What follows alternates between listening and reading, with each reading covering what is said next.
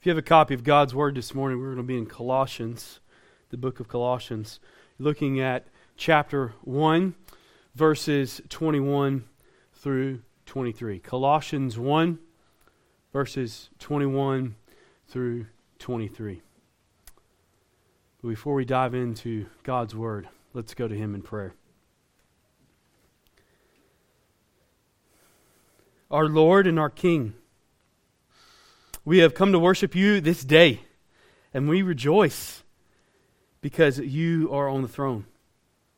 And we can bring our prayers before You in confidence because of what Christ has done on the behalf of His people.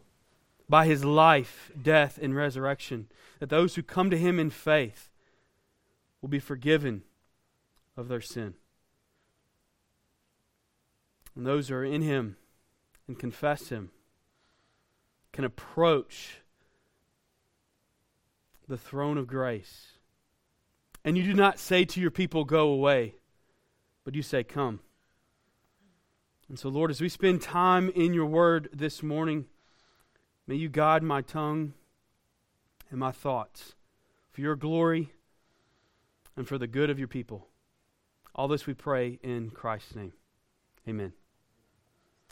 Colossians 1, verse 21. And you, who once were alienated and hostile in mind, doing evil deeds, He has now reconciled in His body of flesh by His death, in order to present you holy and blameless and above reproach before Him. If indeed you continue in the faith, stable and steadfast, not shifting from the hope of the gospel that you heard, which has been proclaimed in all creation under heaven, and of which I, Paul, became a minister. This is the word of the Lord. If you are visiting North Hills or you are viewing online, we are a church that desires to open up the Bible and walk through the Scriptures verse by verse. We started the book of Colossians recently, and over the last few weeks, John has looked at verses 15 through 20. And in those verses, we saw the supremacy of Christ. And then with this passage this morning, Scripture makes an abrupt shift to us. Christ is this, and then you, in verse 21. And so Paul makes these sharp transitions in his writings to show the glories of Christ and then the reality of man. Throughout this passage, the doctrines of grace are shouting to us. In verse 21, we are again reminded that we are all sinners who are depraved and are in need. In verse 22, Scripture shows us Christ's substitutionary atoning work for His people. Verse 23 begins with a call to continue in the gospel. The saints in Christ will continue on until we see Him face to face. Like other passages in Colossians, it would not be of benefit for us to see a word used and then make it foreign to the understanding of the passage. This passage, like all passages, should be a warning to us that if we have a poor reading of the Scriptures, it will produce a poor understanding of them. One of the ways a passage like this could be misunderstood is by saying that the word "if" in verse 23 means that someone could lose their salvation. But that would be a very poor reading of this passage because it's not speaking of losing salvation, but a call to continue on. The saints in Christ will persevere until we behold Him face to face. And so these three verses that we cover this morning, it's one long sentence. One long sentence. And the main theme we see in this text is that of reconciliation.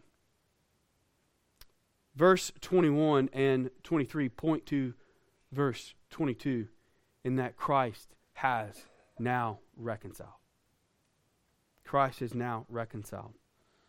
And so as we walk through these verses, our points this morning, once hostile in verse 21. Our first point would be once hostile in verse 21. Only Christ can reconcile in verse 22. And then one gospel in verse 23. So to point number one this morning, once hostile. I'm going to read verse 21 again. And you, who once were alienated and hostile in mind, doing evil deeds. So in this verse, in verse 21, there are three descriptions of man apart from Christ. Alienation, hostility, and doing evil deeds. We were this. Apart from Christ, you are still this. In regards to alienation here means to be cut off, to have no union, that there is a chasm present. Our culture says sometimes when one goes to a place where they have no cell coverage, they are alienated from the outside world. But how much more pressing is this alienation here? If this chasm is not fixed, if there is no union, if one is cut off, then it would be eternally like this between God and man. And this is the cause of our sin. Romans 5:12 says that just as sin came into the world through one man and death through sin, and so death spread to all men because all sinned.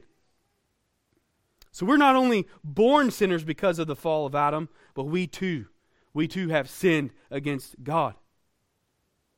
Regarding hostility, this is actively warring against the King of all. One is in opposition to Him.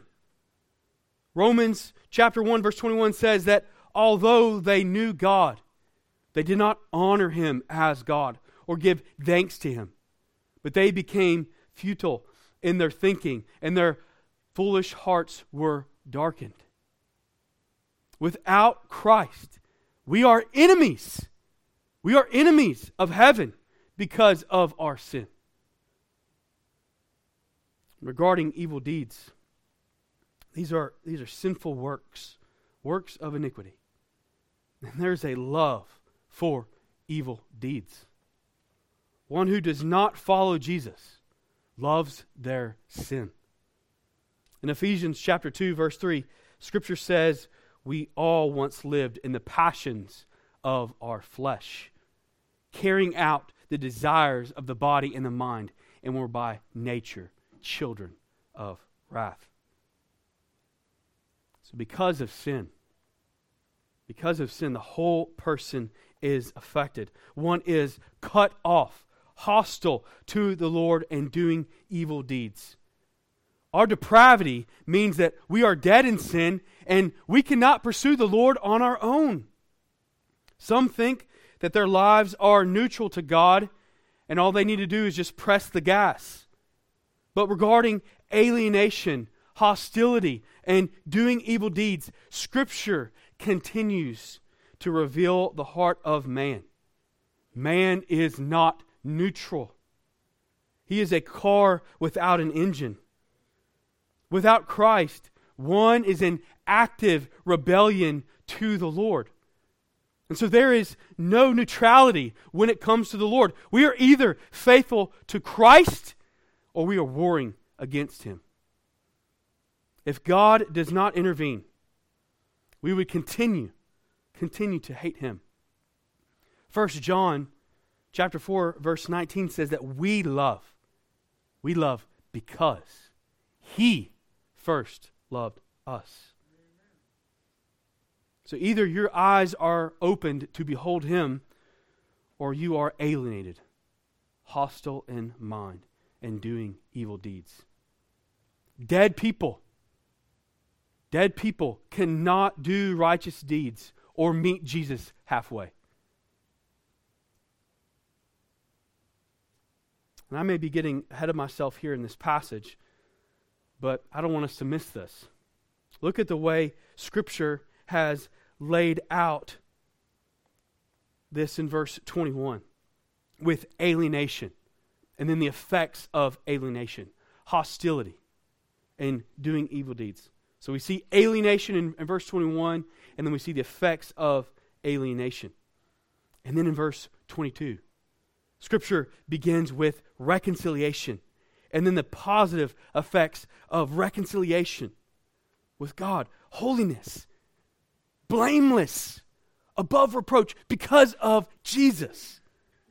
So Scripture is pointing out this huge, this drastic difference of alienation and reconciliation. Alienation is the complete opposite of reconciliation. Alienation, cut off, lost. Reconciliation, found.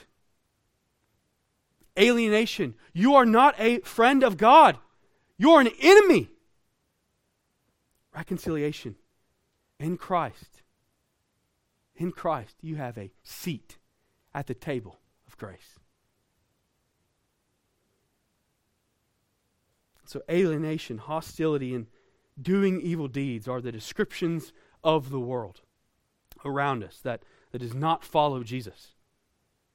As believers that live in this world, we must recognize that since the whole person has been affected and ruined in sin, there's not a Band-Aid fix to the sinful problem of humanity. One must be made new. Should we strive to meet physical needs? Yes. But we must preach Christ. We must share the gospel that only Christ can forgive sin, and only by Christ are we reconciled to God through faith. So Christians are given this ministry of reconciliation, as the Apostle Paul says in 2 Corinthians chapter 5, verse 18. And that leads us to our second point this morning. Our second point is only Christ can reconcile. Only Christ. What does Scripture say in verse 22? Christ has now reconciled in His body of death in order to present one holy, blameless, and above reproach. So it's not a coincidence that the Apostle Paul noted that one was alienated, hostile, and doing evil deeds. And then now in Christ, one is reconciled to be presented holy, blameless, and above reproach. But because of our hostility to the Lord and because of our sin, our works will never make us righteous. Our works will never atone. God must intervene. He must intervene on our behalf because of our sin. And this passage here in Colossians 1 is similar to Ephesians chapter 2. We are presented with the reality of our sin and our incapability to be righteous on our own. And then the focus goes directly to how God has worked. In Ephesians 2, Scripture says, one was dead in their trespasses and by nature children of wrath. And then in verse 4 of chapter 2 of Ephesians, Scripture says, but God, being rich in mercy, because of the great love with which He loved us, even when we were dead in our trespasses, made us alive together with Christ. So in Colossians 1, verse 22, we're confronted with the reality of our sin. Then Scripture says, He has now reconciled. So how has Christ reconciled us, the hostile party, to God? How has peace occurred?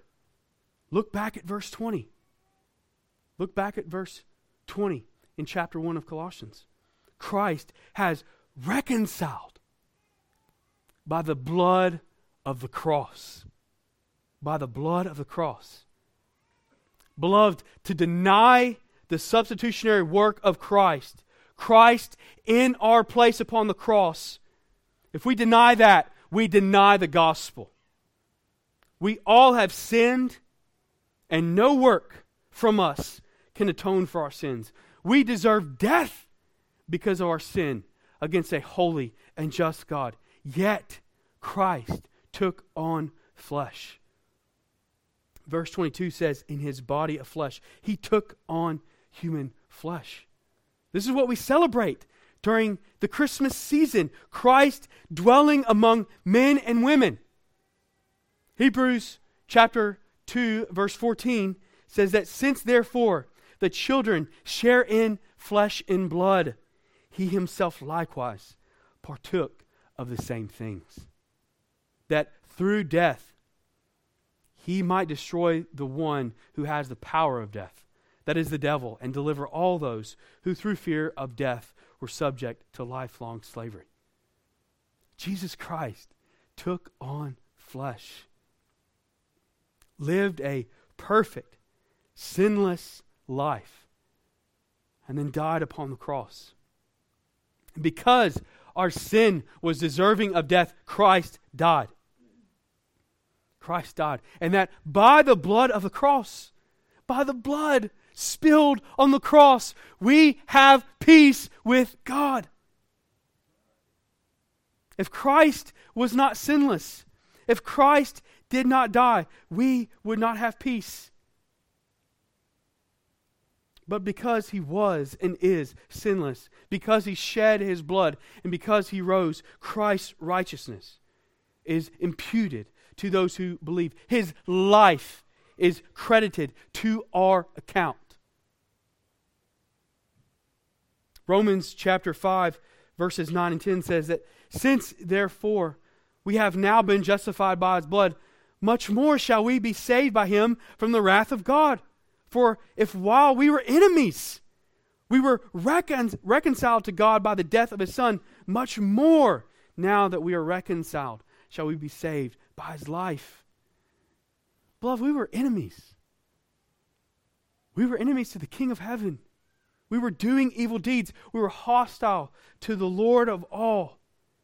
And the second person of our triune God, the Lord Jesus Christ, took on flesh and took the cross. We can't get over the cross. We can't get over the cross. We can't shut up about the cross. At the cross where I first saw the light and the burden of my heart rolled away. It was there by faith I received my sight. Beloved, oftentimes our depravity blinds us from how bad our depravity, how bad our sin truly is. We were enemies. But God has shown mercy in Christ, and he is deserving of all worship. We cannot get over the cross. There is a radical change in the lives of believers. The cross of Christ affects my whole life. My sins, my struggles in this life, and my joys. Jesus taking on flesh, dwelling among us. As 1 Peter chapter 2, verse 24 says, he himself bore our sins.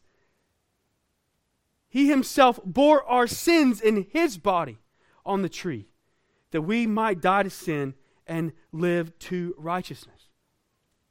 God's purpose for your life is that every breath that comes from your lungs brings glory to him. And your lives bring glory to him. I can deal with loss rightly because Jesus is sovereign and over all things. And he bore the cross and rose from the grave. We can deal with pain rightly. We can deal rightly with our sorrows and sadness. We can deal rightly with our joys because Christ was crucified. The church's hope is not in a failing sports team. It's not in a Disney princess. It's not in a political party or a dead Savior. The church's hope is in a crucified and risen King. Christ has accomplished. God has made only one way to be reconciled to Him, and that is by faith in the Son who was crucified for us. And so the use of this phrase here, in order, in this text, is again pointing to only Christ. Only Christ can accomplish this reconciliation. Jesus has done this in order to present a believer holy, blameless, and above reproach. The purpose of Christ's death, to redeem his bride, to wash them white in His blood, and to reconcile His bride to a holy God for the glory of God. The Christian is able to stand justified before a holy God because of the work of Christ applied to their lives. Will the believer be perfect in this life? No. But by the Spirit, we are continually being sanctified. Believers are to model holiness, kill sin, and strive to live Christ-honoring lives. Romans chapter 6, verses 1 and 2 says, "Are we to continue in sin that grace may abound? By no means. How can we who died to sin still live in it?" Because of our union with Christ and the work of the Spirit, we seek to kill sin in our lives. Because of our union with Christ and the work of the Spirit, believers will press on until we behold Him in glory. Because of our union with Christ now, we will have eternal union with Him forever to the praise of His glorious grace. Ephesians chapter 5, verses 25 through 27 says, "Husbands, love your wives as Christ loved the church. And He gave Himself up for her, that He might sanctify her, having cleansed her by the washing of water with the word, so that He might present the church to Himself in splendor, without spot or wrinkle or any such thing, that she might be holy and without blemish." Since Christ is the only one who can reconcile us to a holy God, the gospel of Christ is the only good news to the world. That leads us to our final point this morning. We looked at the hostility of man in verse 21. In verse 22, we see that only Jesus can reconcile.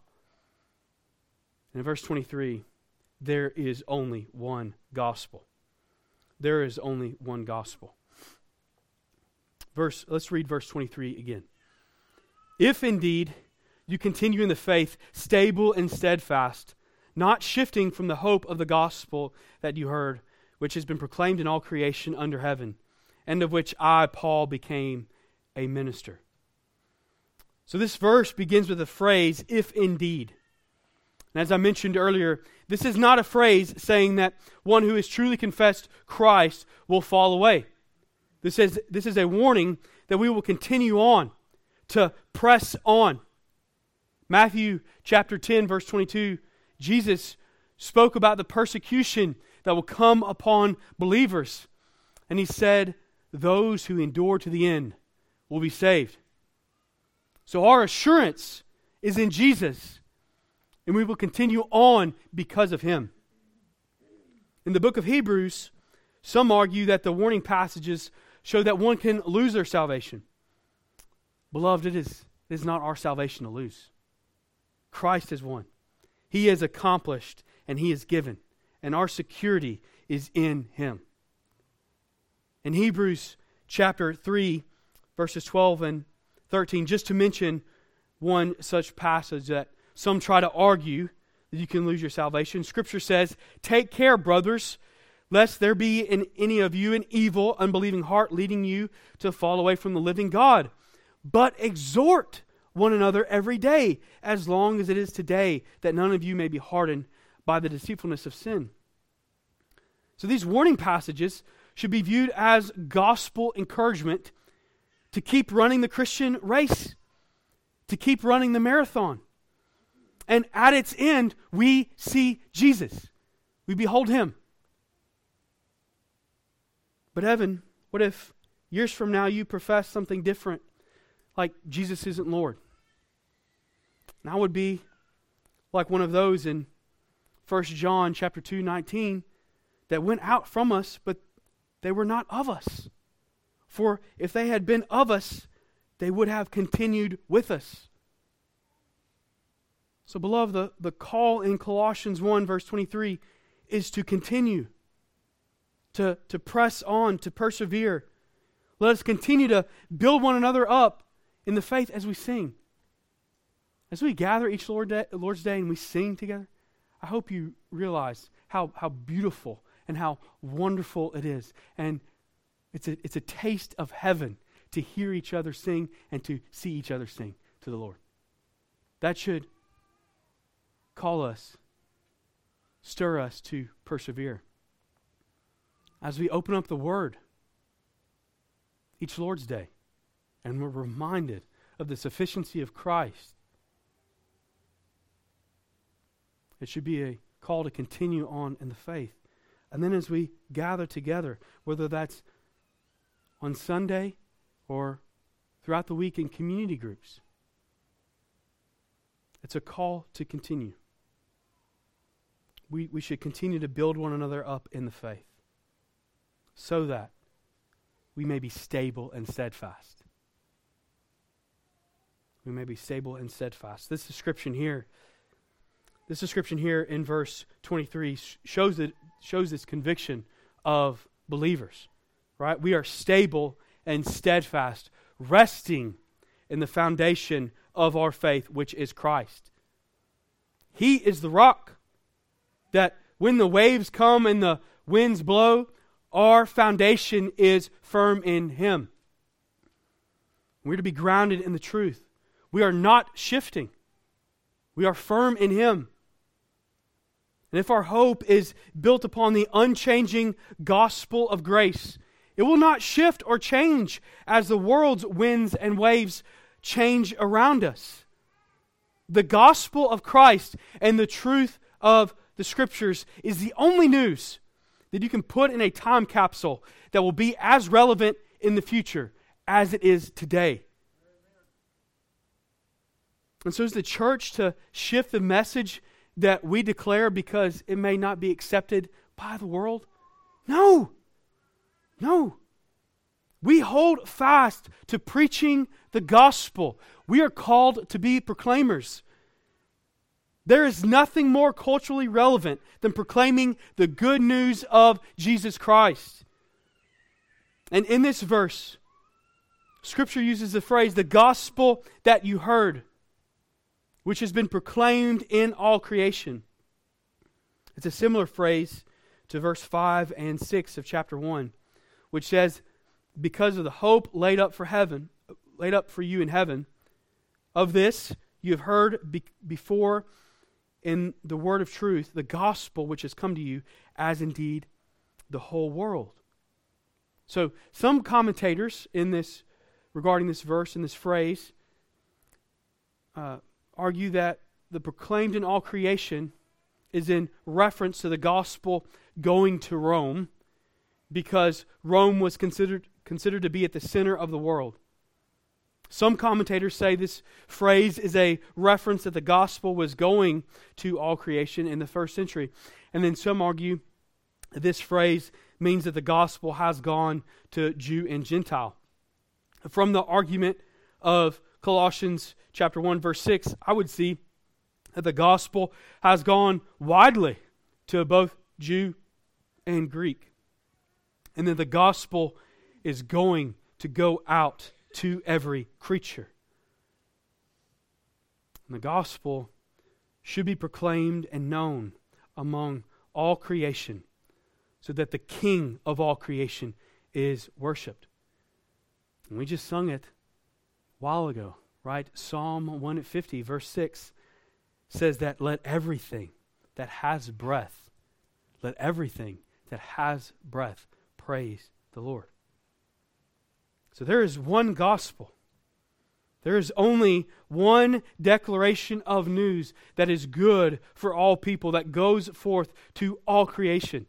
And it is the gospel which Paul says he is a minister. If we are in Christ,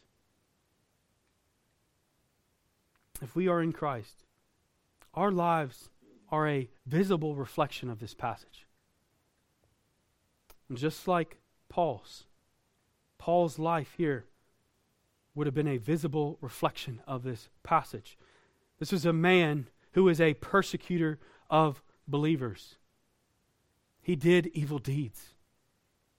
But God showed mercy to him in Christ. Without Christ, we were alienated, hostile, doing evil deeds. But in Christ, we are reconciled. We are reconciled to God. And so, beloved, as we think and reflect about this passage, may we be resting in Jesus. He is sufficient to save. We were once hostile, but if we have come to faith in Christ, we are now reconciled to a holy God. And Jesus will present us holy and blameless and above reproach before Him. We don't need the gospel just at the point of conversion. We need it daily. May we continue on, press on in the faith. We only get one life, and it will soon pass. Only what is done for Christ will last.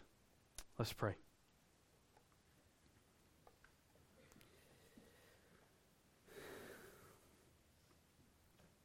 Our Lord and our King, those in Christ, may they be conformed to His image. May we not pursue the former ways of sin, but pursue holiness in Christ. And Lord, if there is anyone here or friends, family members, co-workers who are not trusting in Christ, may you draw them to yourself, that they behold Jesus, that they see this world is fading. This world has no hope for us. May they see that Jesus is sufficient to save them from their sin. Lord, may you continue to strengthen your people in the gospel. That this news, that the gospel is not something we regularly talk about, and then it does not dwell upon our hearts.